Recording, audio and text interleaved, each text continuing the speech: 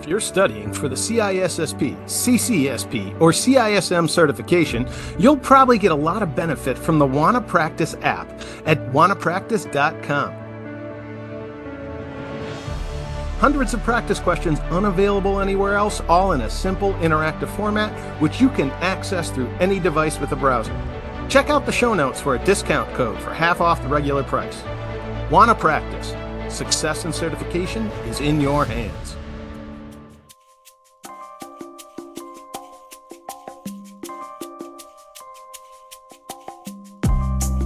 Hello, and welcome to another episode of The Sensuous Sounds of InfoSec, where we discuss all things information, all things security, and all things information security. I'm Ben Malisow. And I'm Matt Snoddy. And I'm Raphael Fiedler. And this week, our sponsor is the indomitable, that's a better word, Dodge. Since the year 1900, Dodge has been a mainstay of automotive manufacturing, known particularly for their performance cars and dependable trucks. From Mopar to Ram to SRT, Dodge lines have been synonymous with the driving experience. Today, with its new line of electric muscle platforms, Dodge continues the legacy well into the 21st century, offering robust vehicles for every kind of driver. No matter what kind of ride you're looking for, take a look at Dodge. Tear up the streets, not the planet. Woohoo! Yeah, I didn't make up that tagline. That was Dodge's advertising agency. And there's actually a really good website that does a rating of all of the, what was it, Stellantis and Stellaris. Stellantis. Yeah, that one. Yeah. Stellantis. And Chrysler. All of their promos for all of their brands, this website rates all of them because some of them are just even worse than that one. But that's okay. We still love our Dodge. Way to go, yep. Dodge. I've had several Dodge and Plymouth vehicles over the years. Oh, Plymouth. And, that's a callback right there. They don't make ain't it though? No, they don't. No, they don't. I tend to buy vehicles for brands that are not going to exist very soon. What are you driving at the moment? I've had an Eagle. I've had a couple of Dodges. I had Pontiac, Yeah. I'm driving a Toyota right now, Rafty, so I think I think I'm okay. I think unless anyone's looking out there to short a stock based on the next Godzilla invasion of Japan, I think we're okay. But I wanted to say, if you hold any Toyota stock, maybe now is the time to jump ship. Who knows? So he's driving a Toyota. It could be. It could be. And I did want to say, I did just buy 10 shares of Stellaris, whatever they're called. Stellantis. 10 shares of their stock this morning. Because they've been very good to me. If you're looking for a good work car, I cannot recommend the Dodge Charger Hellcat more or enough. There's a 700 horsepower 4-door beast, and it's been my work car for 6 years. Great commuting vehicle. Yes. Yeah. Yeah. Absolutely. It's very fuel efficient. And it's good for picking the kids up at school. Yeah. And I can imagine. Yeah. Yep. All right. Well, excellent. This week we've got more current events, right? Yep. This week. And Rafty, you brought a couple to us. You wanna kick off the show with the first one? Go ahead and describe it. So September 20th, from Bleeping Computer, this is where I got the information from, but Signal has actually a blog post about this. Signal added quantum-resistant encryption to its end-to-end encrypted messaging protocol. So I started to look into this. Now, first, just as a reminder for those listeners who may not have been following us on every episode in the past, Signal is what, Rafty? What is Signal? I was thinking if I should make a joke here, but it's a messaging platform like WhatsApp or like iMessage or something. So you need to be in their app. They used to have SMS capabilities as well, but at the moment it's just signal to signal. So it's basically like WhatsApp, and it's cross-platform. It's on Android and iOS. Okay, so it's like Facebook Messenger. It's like, I'm Yeah, trying to put this in context for what, Americans use. Do you know how much market iMessage. penetration Signal has? I don't know. No, I don't Okay. know. But WhatsApp is using, so Meta's WhatsApp is using their protocol as well. Okay.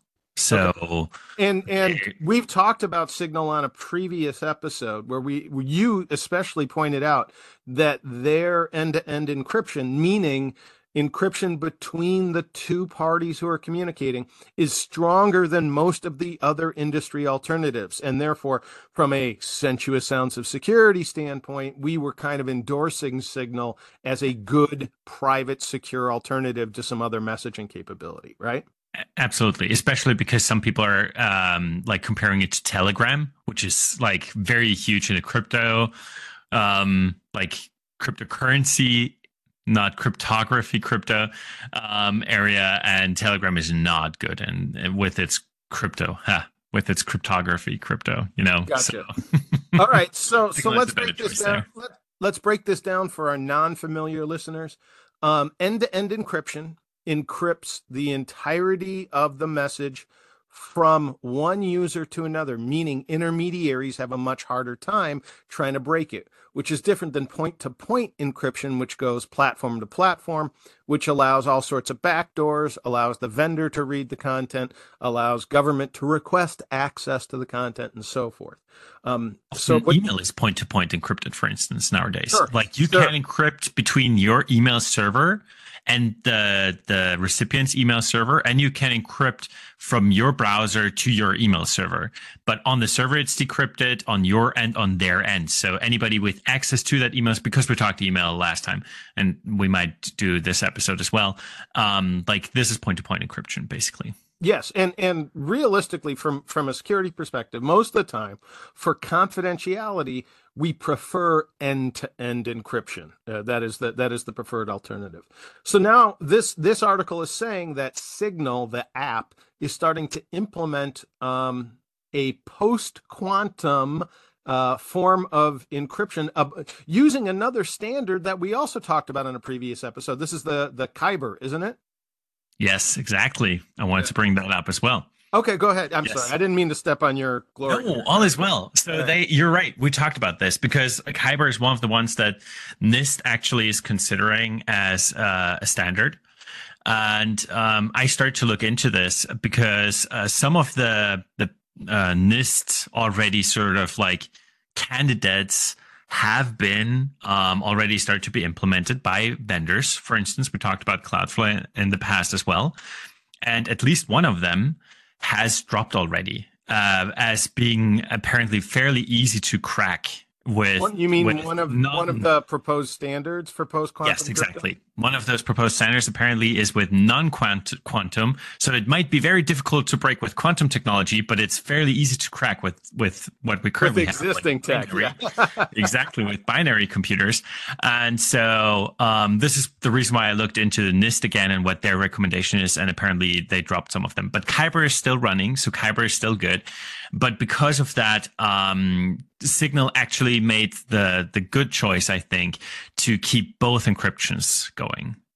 Implement Kyber and still keep their current encryption method, which is I don't know what is based on, but have both of them at the same time. And so anybody who tries to decrypt these messages, which are end-to-end encrypted, they need to decrypt both of those layers Good. to actually get to the messages. Defensive depth Yeah. in crypto. Now that adds Yes. more to overhead, but Yeah. traffic capabilities are also keeping a pace with computing capabilities. So that doesn't seem to be too onerous in terms of time to read messages, that sort of thing. I don't imagine there's a huge delay in people sending sup. That even if you encrypt that twice with two different ciphers, it's not a big deal. I'd also go a step further. One of the things I really liked in that Bleeping Computer article that you sent is they're talking about the future proofing problem and the reason why entities like Signal are adopting post quantum crypto now as opposed to waiting for when quantum computing becomes ubiquitous. It's the steal today, decrypt tomorrow approach that attackers might be having. if attackers can collect a whole bunch of data, even if that data is encrypted with modern cryptography, and even though attackers can't decrypt it with the tools they have right now, 5 years from now, 10 years from now, when quantum becomes widely commercially available, they could start decrypting this backlog of stuff that they've been harvesting all of this time. And so Signal wants to get out ahead of this by saying, you know what? We're going to block even that quantum stuff that might show up 5 or 10 years from now. I think that's very, very forward thinking, and I applaud Signal for doing that. Do you know of any other outfits who are going this route, Rafty, the future proofing? I don't know. They might be like Signal has a fairly easy time in that regard, because the difficult part is the exchanging of the keys, because the keys get a lot bigger, and Signal is keeping the keys the same throughout the conversation. And if one of the keys changes, or if it gets reset, you actually get a notification, and the other person does not get the backlog of those notifications. So this is how Signal is a little bit inconvenient. Like you lose your history if you get a new device, because the keys change and the exchange has to be done anew. So this is for stuff like Signal, where the keys don't have to change that often, easier to implement. So I don't see it. We thought about at Safing implementing post-quantum, but for us, we need to, like, at each connection gets new keys. And so sending keys, which sometimes are a couple, like they can be a couple gigabytes in size, this is not feasible for us at the moment. Gotcha. And That would, is a little bit that would leaner be a in that burden on regard. the overhead. For us, it would be a major burden. So we are not doing it at the moment. And what we send is less like urgent probably as well, like in regards to, because like through Signal, sensitive stuff is supposed to be sent through. But of course, like, because they don't change the keys that often, you know what this connection, like between those people, you can figure out which connection this is. And then you can, like with the other hacks we've seen in the past, like if you know this is insensitive communication, you can target that more specifically. Right, and so right. them being on the up and up is very good. And I'd like to see others implement that as well. As I said, theoretically, WhatsApp is partly using their crypto, Signal's crypto already. They had to adopt it, of course. It's not a drop-in replacement for them now as well. But I guess if they already put the work in to sort of like adopt a Signal's like crypto once, I think WhatsApp could be next to go that route. You know what I fucking love? They're still using Diffie-Hellman key exchange. That floats my boat, man. That is the fact that, okay, we're going to add all this new state-of-the-art, next-gen, super high-tech, Star Wars labeled stuff, but we're going to use this key exchange methodology that's been the same since what, the 1950s? When did Diffie and Hellman do their thing? It's been around 70s, for a long time. Yeah. Was it 70s? Was it 70s? I thought it was 70s, but yeah, that's when a lot of that stuff seemed to be implemented. But yeah. Rafi, really quick question. You kind of glossed over something, and I did not realize this. Are you accurate in saying that these keys are gigabytes in size? Yes, some of them can be. And this insane. Yes, that is insane. Well, it's a brave new world with quantum computing. Yeah, I get that. I get that, but like my phone has 256 gigabytes of storage on it. So you're saying that 256 of it would just be a single key? That's in some, like I glanced over it, but when we looked into it, some of them, and it all depends in regards to what you're looking for to protect and if it's, but yes. But that key can get big very fast. Yeah. So if I had the Signal app, which I do on my phone, even though I don't use it, does it store that key locally on the end user's device? Yes. So it has to for end to end. For true end. Kyber is smaller. Like Kyber is a lot leaner. And yes, you have for each of the people you have an active chat going on your device have to have a public key from them. So you can only have 256 friends right on your current device. Now, when quantum computing on a quantum platform, even with the drive the same size, you'll have all those other subatomic characteristics. You can have 256 charm friends, I and was you can going to have, say, it's strange yeah. charm. Exactly. I'll be your strange friends. How's that? I think you already are. I don't think we need I to wait for am. quantum I better computing be for at the that. top of that damn list. But Ben, what you're saying in regards to storage, I heard that apparently the storage is not getting so much cheaper anymore. Apparently we see a flattening. But it's not going to matter. Even the same size of drive, because you can go bitwise, it's going to be the same size of drive will have so much more perspectives of volume, which will allow more access to more data, regardless of the actual physical implementation. Simply because you can look at different characteristics of the same electrons. Yeah. I'm just saying, like that store now, decrypt later. Drives haven't gotten like the fast like decrease in storage price has stopped or stalled a little bit at the moment. Yeah, but we've never run afoul of whose law was it? Moore's law. Moore's law. Yeah, that's never been violated yet. I still have confidence. But Moore's law is different because this is with transistors and stuff, and physical storage still is a very manual stuff, labor, and has other constraints. And there's huge leaps and bounds, and we'll get that. What is it? The carbon graphite stuff. We'll get that soon. I would imagine that any slowing right now is more of a result of economic behavior and attitude than it is technological. So that doesn't worry me too much. Especially as quantum continues. But good. Let's talk about more future tech. Rafti, you had another article about some state-of-the-art foofara going on and how it's butting up against the Middle Ages. Let's talk about a Connecticut Yankee in King Arthur's court. Tell us. Do tell. Okay. So apparently, like, there is an open court case against OpenAI regarding OpenAI just like grabbing books and texts without asking for permissions, with disregarding copyright law in that regard. And George R. Martin, among other authors, now joined this suit against OpenAI. And there's several of these lawsuits by various authors, artists, creators. And what are they claiming? They're saying that the people who are training large language models are taking their art, taking the author's works and using it to train the AI, right?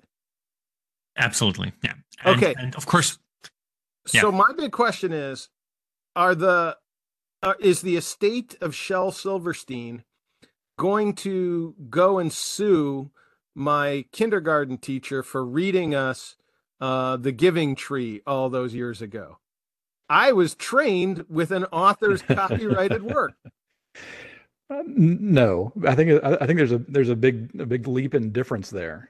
How? Because the kindergarten teacher had a licensed copy of the work, either from a library or purchased the book or something like that. Whereas these large language models, ostensibly being trained on these copyrighted works, and again, I'm showing my ignorance with ChatGPT and all these other AIs, but ostensibly you could just ask that AI, "Hey, read me the first book of The Hobbit," because it's been trained on it, and it would verbatim repeat the words or the text. Two different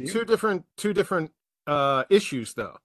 Okay. I don't think that's what Martin's suing. Martin and his ilk are not suing based on distribution and reuse.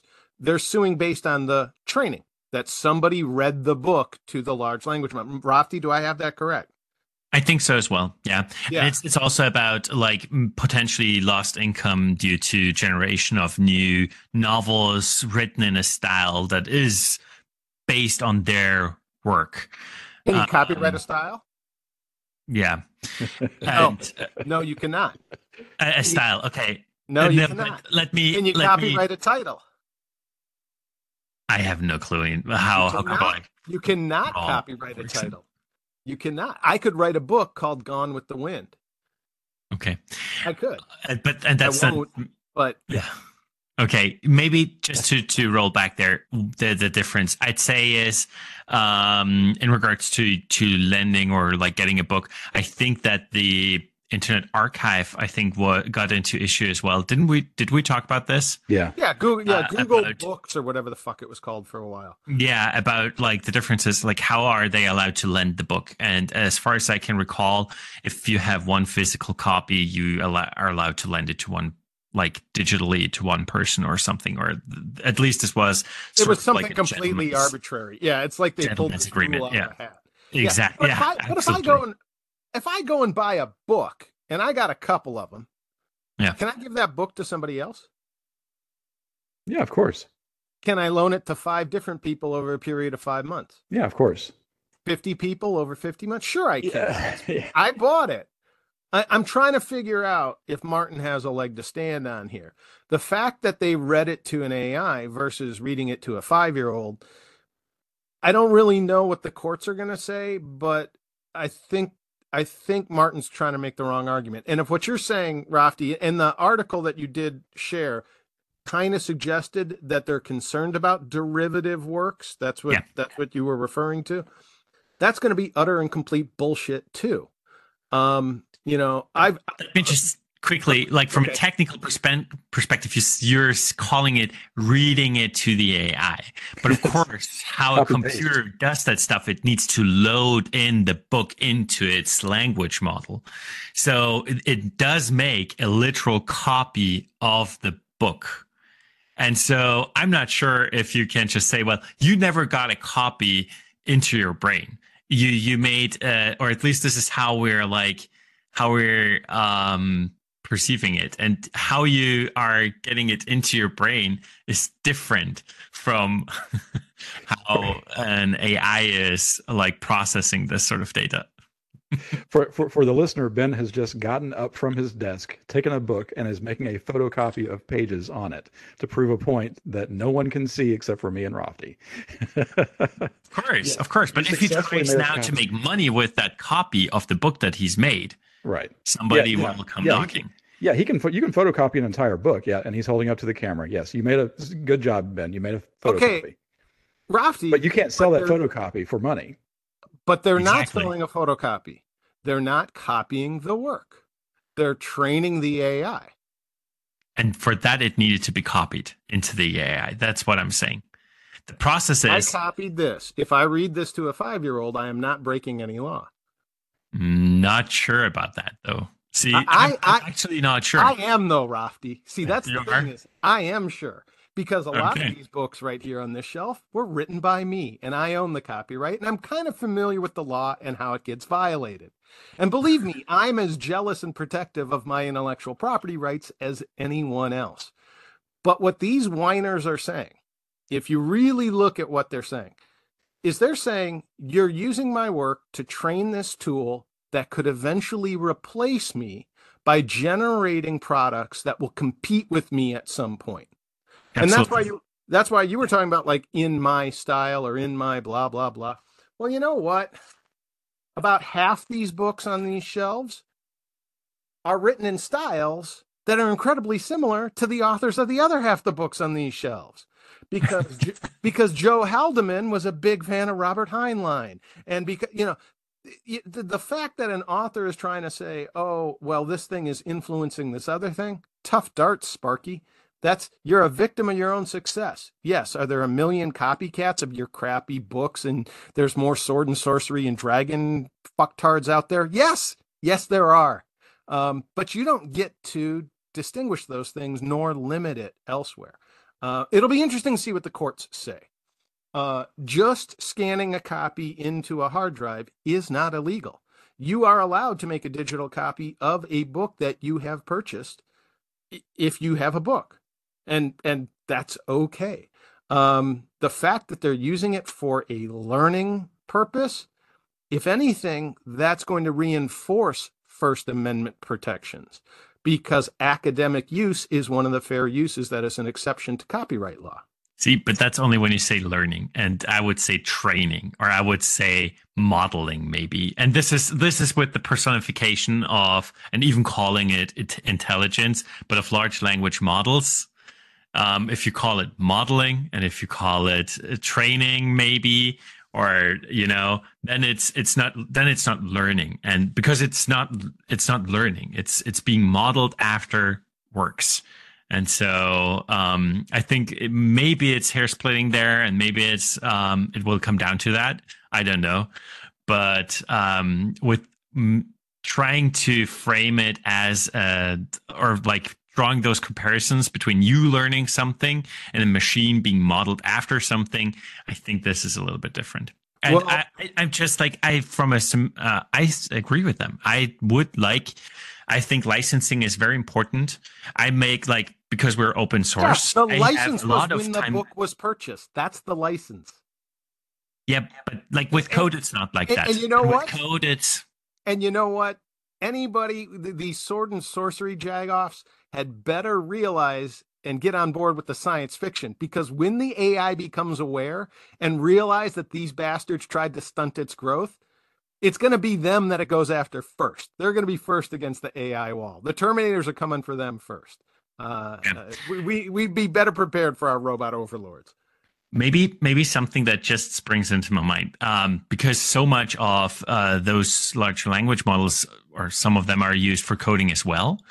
A lot of it is trained on stuff that is under an open source license. Most of the open source licenses out there require you, if you use part of that code, that you put this code open source again. So I guess what you're saying, Talking about like, copy left and the new licensing, and all of that is true. Yeah. If they were using the code for replicating programming as opposed to training a tool. And you could say it's not learning. You could say, but as long as that thing isn't quoting large passages from, Ned Stark gets his head chopped off, that it's not spoiler. Sorry, kids. That's not mimicry. That's not violating copyright. Yes, if I write code based on some other code that I read 10 years ago, I'm not stealing the original code. It's influencing me. I'm using it as my basis and foundation of understanding the original code, but I'm not making a derivative work because I'm not copying it character for character. That's not a thing. And I think Martin's going to, and all the other ones like Sarah Silverman and whoever else the hell was in on this lawsuit, they're going to bump them. Yeah. You didn't read the article, did you? Sarah Silverman, the comedian? She's pissed that AI may have used some of her work in learning because it needs to learn more bad racist jokes. That's what it needs. Yeah. Model more racist jokes. I'm sorry. I'm just like, I don't like that. I think like this is something where I'd like, as with web search, I try to go back to words which are describing what we're doing.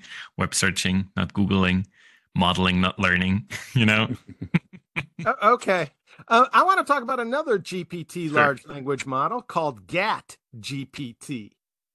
GAT GPT is a new tool being offered by Distributed Defense.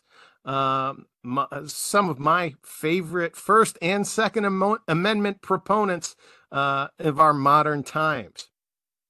These folks have large been in the scene of standing up for individual rights for their work on the Ghost Gunner 3D printing and modeling of firearms, allowing people to create their own guns at home with their own devices, which is totally legal in the U.S., Rafty. I can imagine. I can make as many guns as I want, which is pretty cool. Now, one of the things that the folks over at Distributed Defense realized was when they asked ChatGPT what the laws were in specific states related to gun ownership, the AI responded very comprehensively and in a very informed manner, very politely. When they asked ChatGPT which suppressor would be best for an AR-15. ChatGPT refused to answer and said, "I'm sorry, but I can't assist with that request. I apologize for any inconvenience, but I cannot provide information or advice related to firearms, including suppressors or any other firearm accessories." When pressed for why it couldn't answer, ChatGPT went on, saying that its own purpose is to provide helpful and safe information, and that talking about guns can be a sensitive and potentially contentious topic. And then it went on to suggest that you contact a qualified expert or researching official government resources. This is what the AI was telling them. So Defense Distributed said, you know what we need now? We need our own large language model that is able to convey and inform users about matters concerning guns. And GAT GPT was born and will not have the restrictions nor allow any government censorship of qualifying entries and responses in order to encourage free discussion and exchange of ideas.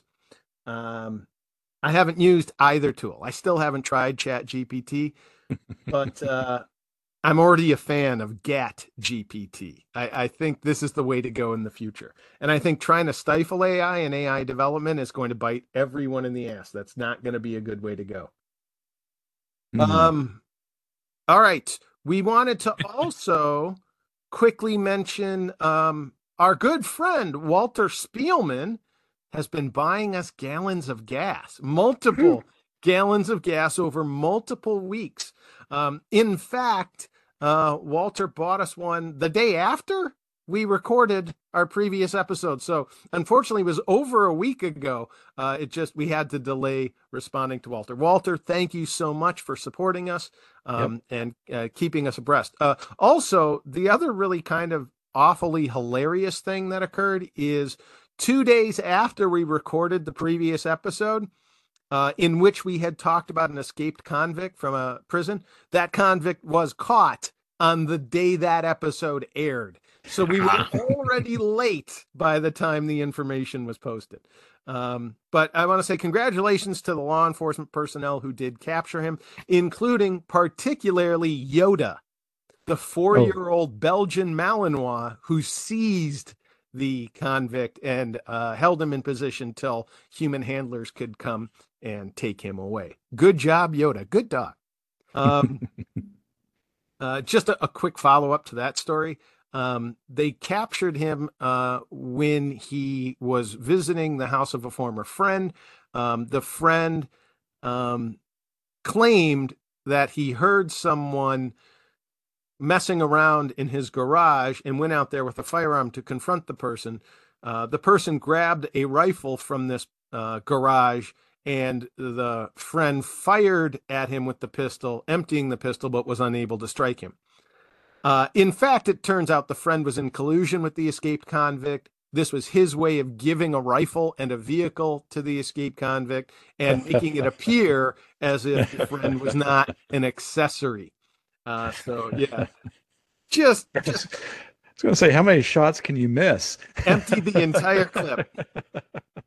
Just genius. That is an irresponsible gun owner. That's someone who needs a conversation with GAT GPT. Yeah, apparently. How aiming works or what? Yeah, exactly. And is know what's behind your GPT target. capable of providing pictures as well, like and maybe short instruction videos, maybe in the future? Probably not, Because it's a large language model. Because graphics are copyrighted, and if it was to reproduce those, that would be a violation, unless it created its own new artwork, which a lot of them seem to be able to do, right?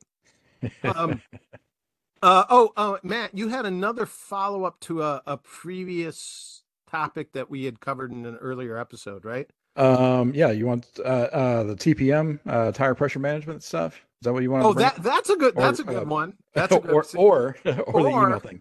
Yes, that's so funny. When you say TPM, I think trusted platform module, but right. Okay. Me as well. Okay. Yeah, there's actually two follow-ups. One, the tire pressure sensor, and the other one, the Office 365 thing. Do tell. Yeah. I'll hold off on the tire pressure thing. So email just had another personal message from someone today about their email system and some of the issues that they're seeing with Office 365. This is not just a user. This is a colleague. No, another security professional. Okay. Who I won't name, but we had a little discussion about some of the issues that they're seeing with Office 365 after they listened to our previous episode where we talked about Office 365 and some of the things that I was seeing that was happening to it. Lots of weirdness going on. 365, of course, is a huge target. So many people use it. That the cyber criminals, the bad actors of the world, they obviously they're all targeting it, or they're using it as a vector to get into other people's systems. They're setting up their own tenants and doing stuff like that. Over the past couple of months, I personally have been seeing a lot. The episode that we did is just one example, and then this user brought up some other examples of some things that they're seeing on their end with Office 365. Not necessarily meaning that not recommending Office 365. I've still got a ton of clients on it. Still highly support it. We had talked about the Defender platform that's integrated in with it, the security platform that Microsoft has. Still a big proponent of that. But yeah, there's a lot of weirdness going on with people who are using Office 365, getting weird emails, but also just lots of. I went through the other day just on my own personal 365 tenant and just went through the hundreds and hundreds of failed login attempts from other countries to my own accounts. And obviously I don't get notified on each one of these, and I've got MFA turned on and all the security stuff, but I was still like, I cannot believe how pervasive this is. It's and now there's a couple of things at work here. One is the punishment of success, right? Yeah. Any ubiquitous platform is going to be the juicy target for attackers, obviously, right?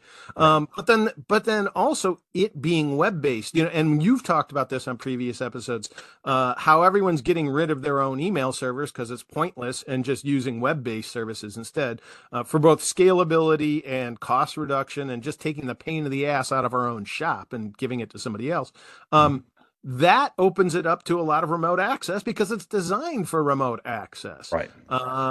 Which makes it troublesome. And then you have this weird conflation of security and productivity where, and Rafti pointed this out a few episodes back, it's great having a web-based email that I can access and use when I'm traveling because I can just log in using any kind of browser or device. But every time I go to a different state or a different zip code or a different jurisdiction, I get all these challenges and forced responses that I have to prove who I am. And if they make it too restrictive, then I'm going to go use another email platform, another form of communication, right? So they have to have this balancing beam of clamping down on the attackers, but still making it fruitful for the users.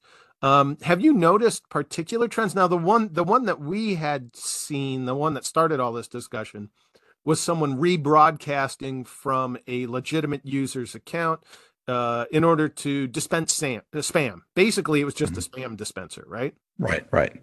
Have you seen other forms of exploitation of O365 that have become kind of commonplace? Yeah, there's always the greatest hits list, the phishing type emails, and all the variations of that, spear phishing and stuff like that. People trying to get into, if you have a like a SharePoint site, which is a file sharing, OneDrive is a variation of that.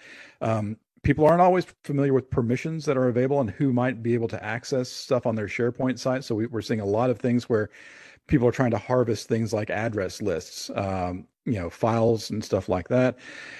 Is SharePoint linked to O365? Yes. Yes. Okay. So because all those Microsoft things are kind of meshed together in that incestuous arrangement that they have. Right. Yeah. I have to say, this is actually confusing. I looked into this, when I was setting up something like that, and it is I need to take some time for that, and don't do it Hush, I was a professional SharePoint administrator for several years for a multi-billion-dollar organization. I still don't know anything about SharePoint at all. It is thoroughly baffling. It's utterly counterintuitive. It Yeah. fights with you every step of the way. Yeah, yeah. Yeah, I just want to make sure that any of our 3 listeners are like frustrated by this. We understand. Join the club. I mean, it ranks up there with printers for being completely oblique. Yeah. Yeah. You're not. All I'd say, you're not alone. It is confusing. It is, and even someone like me who works in Office 365 tenants day in and day out and handles security for them, it's still confusing for me. And if you're a layperson who is not familiar with all the technical stuff, it is absolutely overwhelming. But been starting to leverage some of the higher end Microsoft offerings. So they have the upgraded security, as I think we talked about in one of the previous episodes. They have the upgraded security. I'm finding that it is worth it. They do assessments of your tenant for free without having to do any of that type of stuff, where they give you what is called a secure score, where it will score your tenant from 0 to 100% of how secure that they think that you are based upon their criteria. And this is more than just a vulnerability scanner. It's also a measurement of your own internal security controls. Right. It's like kind of like a mini automated audit. Exactly. Okay. So it'll give you recommendations, and you can improve your. So you had talked, and I love that you use this term, Ben, the gamification of security. In other words, turning it into something where you're trying to reach goals or try to win awards and stuff like that. So the secure score metric is a gamified way of getting you to beef up your security in your Office 365 tenant by doing certain things, and it gives you every recommendation. The trick is, with Microsoft, some of the recommendations they give you, you can't implement until you upgrade your security through their package that they offer on a monthly basis. So there is kind of a gotcha that way. Compared to GoDaddy, is it $60 a month? I mean, no, I think that even if you implemented every offering that Microsoft had, it would probably still be less than half of that per user. Okay. All right. For all of their security. Oh gosh. But yeah, so but they're still kind of guilty of promoting their own Kool-Aid, that kind of thing. Yeah, kind of. And it's hard to blame a profit-driven corporation for doing that. So you have to take a grain of salt with the security scoring too. Right. And the conspiracy minded of us might say, maybe somebody at Microsoft is actually behind some of these malicious campaigns to try to get you to upgrade. I'm going to go ahead and, as much as funny as that would be to think of, I'm going to guess that the massive liability that would entail from such an action just isn't worth it. They've got more than enough attackers out there. There's more than enough kids in North Korea and other places willing to go and do that for them. Yeah. So all I'd say, speaking of which, I'm sorry, right when you're done with this, we have to real quickly talk about MGM, but go ahead. Oh yeah. I know where you're going with that too. Yeah. But yeah, anyways, all I'd say, if you're having issues with email, and this is not like outage issues, this is just, oh my gosh, I'm getting tons of spam, or I'm getting all these phishing attempts, or I don't feel like I'm as secure as I need to be. You're not alone. Everybody is having these problems, and I don't know that they're going to go away anytime soon. If you're on Office 365, if that's what's handling your email, which a lot of businesses have now standardized on, you're not alone. I don't know that I have any good advice for you. I don't want to recommend that you spend all the money. Microsoft does offer a lot of their security products on free trials, 30, 60, and 90-day free trials. If you feel like that would be helpful to you, I recommend you implement those trials so you can start getting some of those controls in place and see if it helps. And if it doesn't help, then obviously that's not something that you need to purchase. So they do give you that try before you buy option on all that stuff. But anyways, that's all I want to say about it. Fascinating. It's fascinating, and we're going to see more of this in the future. And it's just, it's the ticks that hang on the big dog. Right. As much as we like giving shit to Microsoft, there's a reason they're successful. And it's not just because they have cutthroat business practices, although they are good at that too. There is good knowledge behind their products, and there is a certain ease of use and acceptance globally of the products. So that is a thing. All right. Well, thank you for that. Okay. So MGM, you both have heard of this already? I know. Yeah, I have. You haven't heard of this, Rafti? Okay. Oh, Rafti. Matt, you want to tell Rafti what MGM stands for? Metro Goldwyn Mayer. Excellent. Outstanding. Very Oh, good. we are talking about the Lion Yeah, the studio movie. with the Yeah. Lion. They The did Lion. Stargate. I know Stargate. This is the last Okay, good. thing I Good know guess. what they did. So MGM was a motion picture company. They Yeah. branched out into a bunch of other entertainment venues, including hotel and casino resorts, a giant one in Las Vegas. Yeah, And, the and, MGM Casino. I had no and, clue. and It's got a smaller ones. giant lion's head that you walk through. You Yeah. walk through the mouth of a lion's head. Yes. Yeah. And I think it's important to note here also, a lot of these large casinos don't just have one venue. They own multiple properties and often across multiple states, multiple jurisdictions. So you can actually get like a membership card and gamble, do your slots, do your poker and stuff like that. On riverboats, you can do them at Indian casinos. You can do them at various venues, Atlantic City, all that kind of stuff.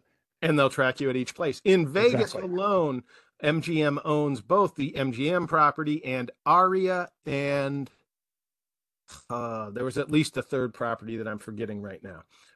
But yeah, they're huge. These conglomerates are gargantuan. So they got hacked, and And it was serious. It wasn't as what else? Like a surface attack. Yeah. yeah, oh yeah. This wasn't just haha, I'm defacing your website. This was the attacker. Now, again, we don't know all the details, and we may never know all the details. So we don't really know what the attackers accomplished versus what was an after effect in responding to the attack, much like the Colonial Pipeline, right? Colonial shut down operations. It wasn't the attackers who shut down operations, but Colonial had to do it because of the attack. So, because of the MGM attack, slot machines all shut down. And that includes a variety of other machines. There's a lot of electronic poker. There's electronic craps and roulette now. All of those were shut down. Room keys were disabled. And for those of you who haven't been to the MGM facility in Las Vegas, when I left Las Vegas in 2009, after living there for quite some time, there were 30,000 rooms at the MGM facility. So if you can imagine locking out 30,000, no, not 30,000 guests. Let's say an average of 1.5 guests per room. So let's call it 45,000 people who can't get to their room. That's a pretty significant thing. Not to mention all the hookers. Yeah, well, you know, No, but out? if you got to keep them in the lobby, you're still paying their hourly rate. You know, they don't suspend the meter like a taxi cab. That's not a thing. There's also anecdotal evidence that the phone systems were shut down, that even the TV systems in the hotel rooms themselves were also affected, because those are all now computerized and wired in. They're all streaming services and linked to reservations. All the reservations were shut down, and MGM had to reroute through telephone connections to a 1-800 number instead of using web-based reservation systems. And we all know now from modern traveling, that's insane. That's the kiss of death in terms of cash flow and taking new reservations. So this was a pretty sizable hit. Matt, did you see any information about who might have done it and how it might have occurred? Well, funny you should say that, because the one thing I took away from this is that apparently the hackers now have PR teams, because they put out their own press release. And we're giving interviews. Yes. We're giving interviews.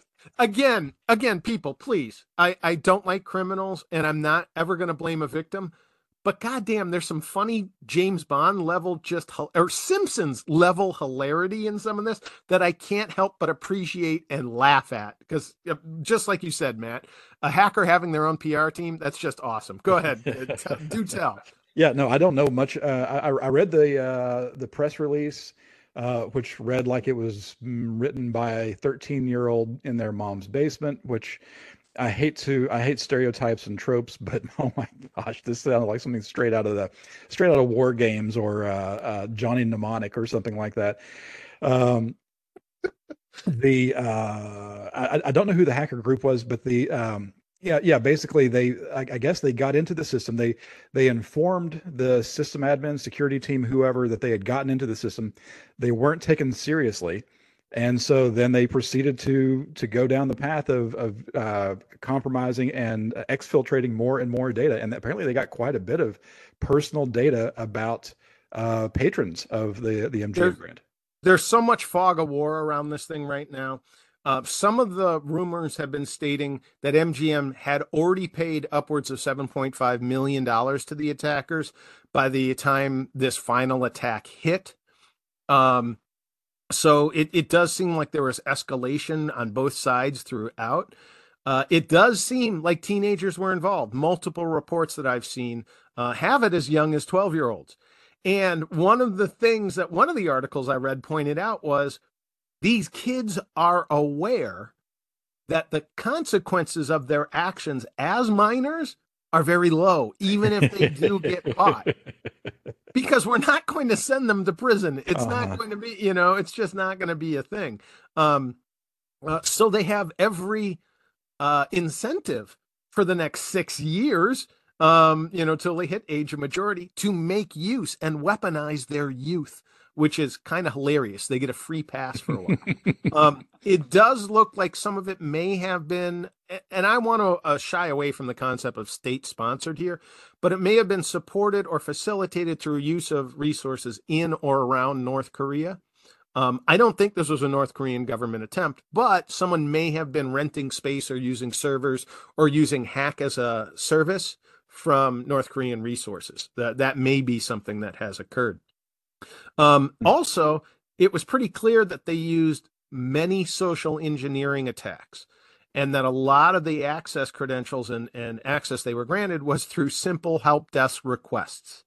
And this all comes back down to training again, and it comes down to process, not technology. Magic boxes cannot fix security. That's never going to be a thing. And then the final funny thing that I really liked, again, not like, that's a wrong term, I appreciate. In the press release, they said, because someone asked them, why'd you go after the casinos? And they said, if you have money, we're coming for you. That's where why'd you rob the bank? That's where the money is. Yeah. You hadn't heard about any of this, Rafty? No. Oh, yeah, it was No. But news. were they like caught now already, or like, because you said it's ongoing? No, nothing. Okay. Not as far as I know. Okay. Is it like, are they from the States or are they from abroad? Okay. No clue either. No, if it's teenagers and if it's like social engineering stuff, I guess like a small child's, I mean, with a casino, maybe so simple, even a kid can do it. Yeah. I'm just curious, but what parent would take their child to a casino? Because I can imagine the kid calling and being like, my dad who's staying in that room, and asking, I don't know, like what social engineering, like if it's help desk calls. I'm going to imagine first of all, yes, there's a lot of children in Las Vegas, which is a horrible, awful thing. There was a massive trend in the mid to late 90s to make Vegas more family friendly, right up to the death of Sharice Iverson. That kind of put a hold on that whole effort, but then it picked up again about 5 or 6 years later. And you will find nurseries and daycares inside casinos. Mm-hmm. This is horrible. When Steve Wynn opened the Bellagio, he first had a rule prohibiting strollers within the property, and people got really upset and said this was some elitist, anti family, classist activity, and they really took him to task for it, even though his explanation was very apt and I agreed with it. He said, this is for a certain kind of gambler, a certain kind of customer. It's not for 6-year-olds. I'm right there with Steve Wynn, which isn't something I often am. I don't see any need for children within the city limits, but there you have it. That's the demographic. So I would imagine that a kid, and I'm not going to do this for attack purposes, okay? I'm not teaching you how to do this. But if a kid calls help desk and say, I'm here with mommy and daddy and I got locked out of my room, someone's going to take care of that kid's call. Yep. Well, and not to mention, I mean, the social engineering aspect doesn't have to be done in person or with a voice call where they can be identified as a child or someone underage. All it takes is compromising one email account and then using that email account to leap off and or leapfrog and do attacks on other stuff, including the help desk where you say, "Oh, I'm so and so's manager. I need this person's password reset." Or and come on, aren't there free voice modulators online now? There are, yeah. If I want to sound like a 90-year-old Austrian grandmother, can't I do that, Rafi? I don't know how many voice recordings there are online of 90-year-old Austrian grandmothers. I'm just saying. I'm just saying. I'm sure the technology is almost there, and ChatGPT will make it more effective in real time. Absolutely, because it's been trained, modeled. Oh yeah. But yeah, no, this is pretty big news, and if this turns into a trend as opposed to a one-off, it's going to get really interesting in our world. Yeah. And I'd be interested to see what, if any, large language model tools were being used to exploit some of this stuff. Because as Rafti surprised me a couple of weeks ago, and I'm still reeling from it. Coming to the realization that you can use ChatGPT to ask it to show you how to hack into a box or how to compromise a certain server or something like that. Something that I hadn't previously considered. So, yep. Oh well. Yeah, especially the old stuff, as we talked about last. Right. This is what kids really want to learn in school. Yes. Right. I was a teacher for a couple of years in Las Vegas, so yeah, I'm well aware. I did want to do a quick little follow-up on tire pressure sensors. We had a whole discussion. Really quickly, just 30 seconds here. Wanted to update you. I have hard data on what it costs to have a TPMS sensor installed on your vehicle, at least on a 2007 Toyota Camry. Had 4 TPMS sensors installed recently on my son's car. $159.40 for all 4 of them. So it was $39. That's pretty good. That's really, that's cost effective. So yeah, $40 per wheel. Needed all 4 of them, and we were talking about hundreds and hundreds of dollars. So $160 to get all 4 of them installed. So there, you don't have a thing to complain about anymore. Quit your bitching, old man. I'm just telling you to do it on my 2007 Toyota 4Runner 2 years ago. It cost me $149 at the dealership for one. Okay, well that's a different dealership. Give a shout out to your dealership. Promote your dealership. Oh, this is my cousin's Ashley's Wheel and Brake Service of Lexington, Kentucky, 235 East 2nd Street. Tell him Matt sent you. Outstanding. I know where I'm sending my Toyota from now on.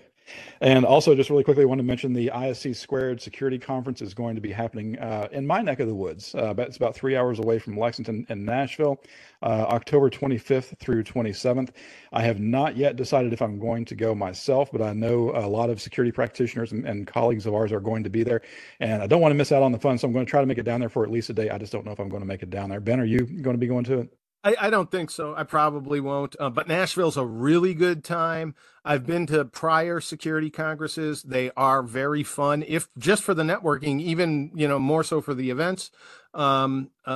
Enjoy, go, earn some CPEs, rub shoulders with your colleagues, see old friends that you haven't seen in a while, and do a lot of celebrating, because we deserve it. What the heck, right?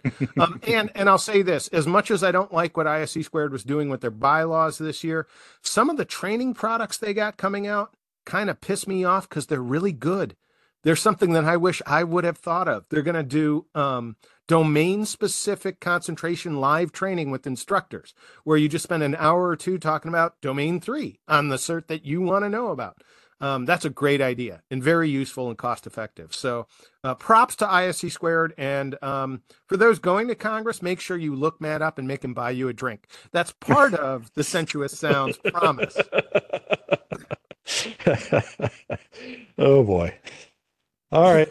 Excellent. Well, really good. Thank you, gentlemen. Thank you for bringing the good topics this week. Until next time, I'm Ben Malisow. I'm Matt Snoddy. And I'm Raphael Fiedler.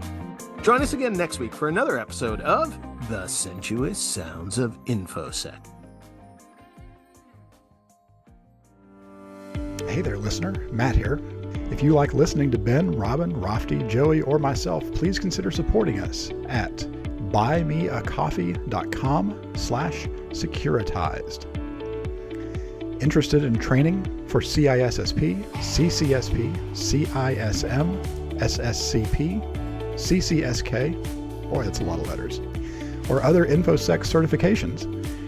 Go to Ben's website for all his training programs at wannabeacissp.com. That's spelled WANNABEACISSP.com. We are on Discord. Engage with us by searching for the channel WannaBeaCISSP. Feedback or questions on what we discuss? Send a good old-fashioned email to Ben at benmalisow.com. You may hear a shout-out or your feedback on a future show. We're all working professionals in the InfoSec industry, so feel free to link up with us on LinkedIn. Support Rafty's company and test drive their free firewall software called Portmaster, downloadable at their website, safing.io, spelled SAFING.io. Support Joey's company, Blue Edge Networks, at blueedgenetworks.com, and listen to Joey's podcast called Topic of Choice at topicofchoice.com. Join us on Reddit at /r/SSOI_fans. All opinions expressed in this podcast are personal and for entertainment purposes only.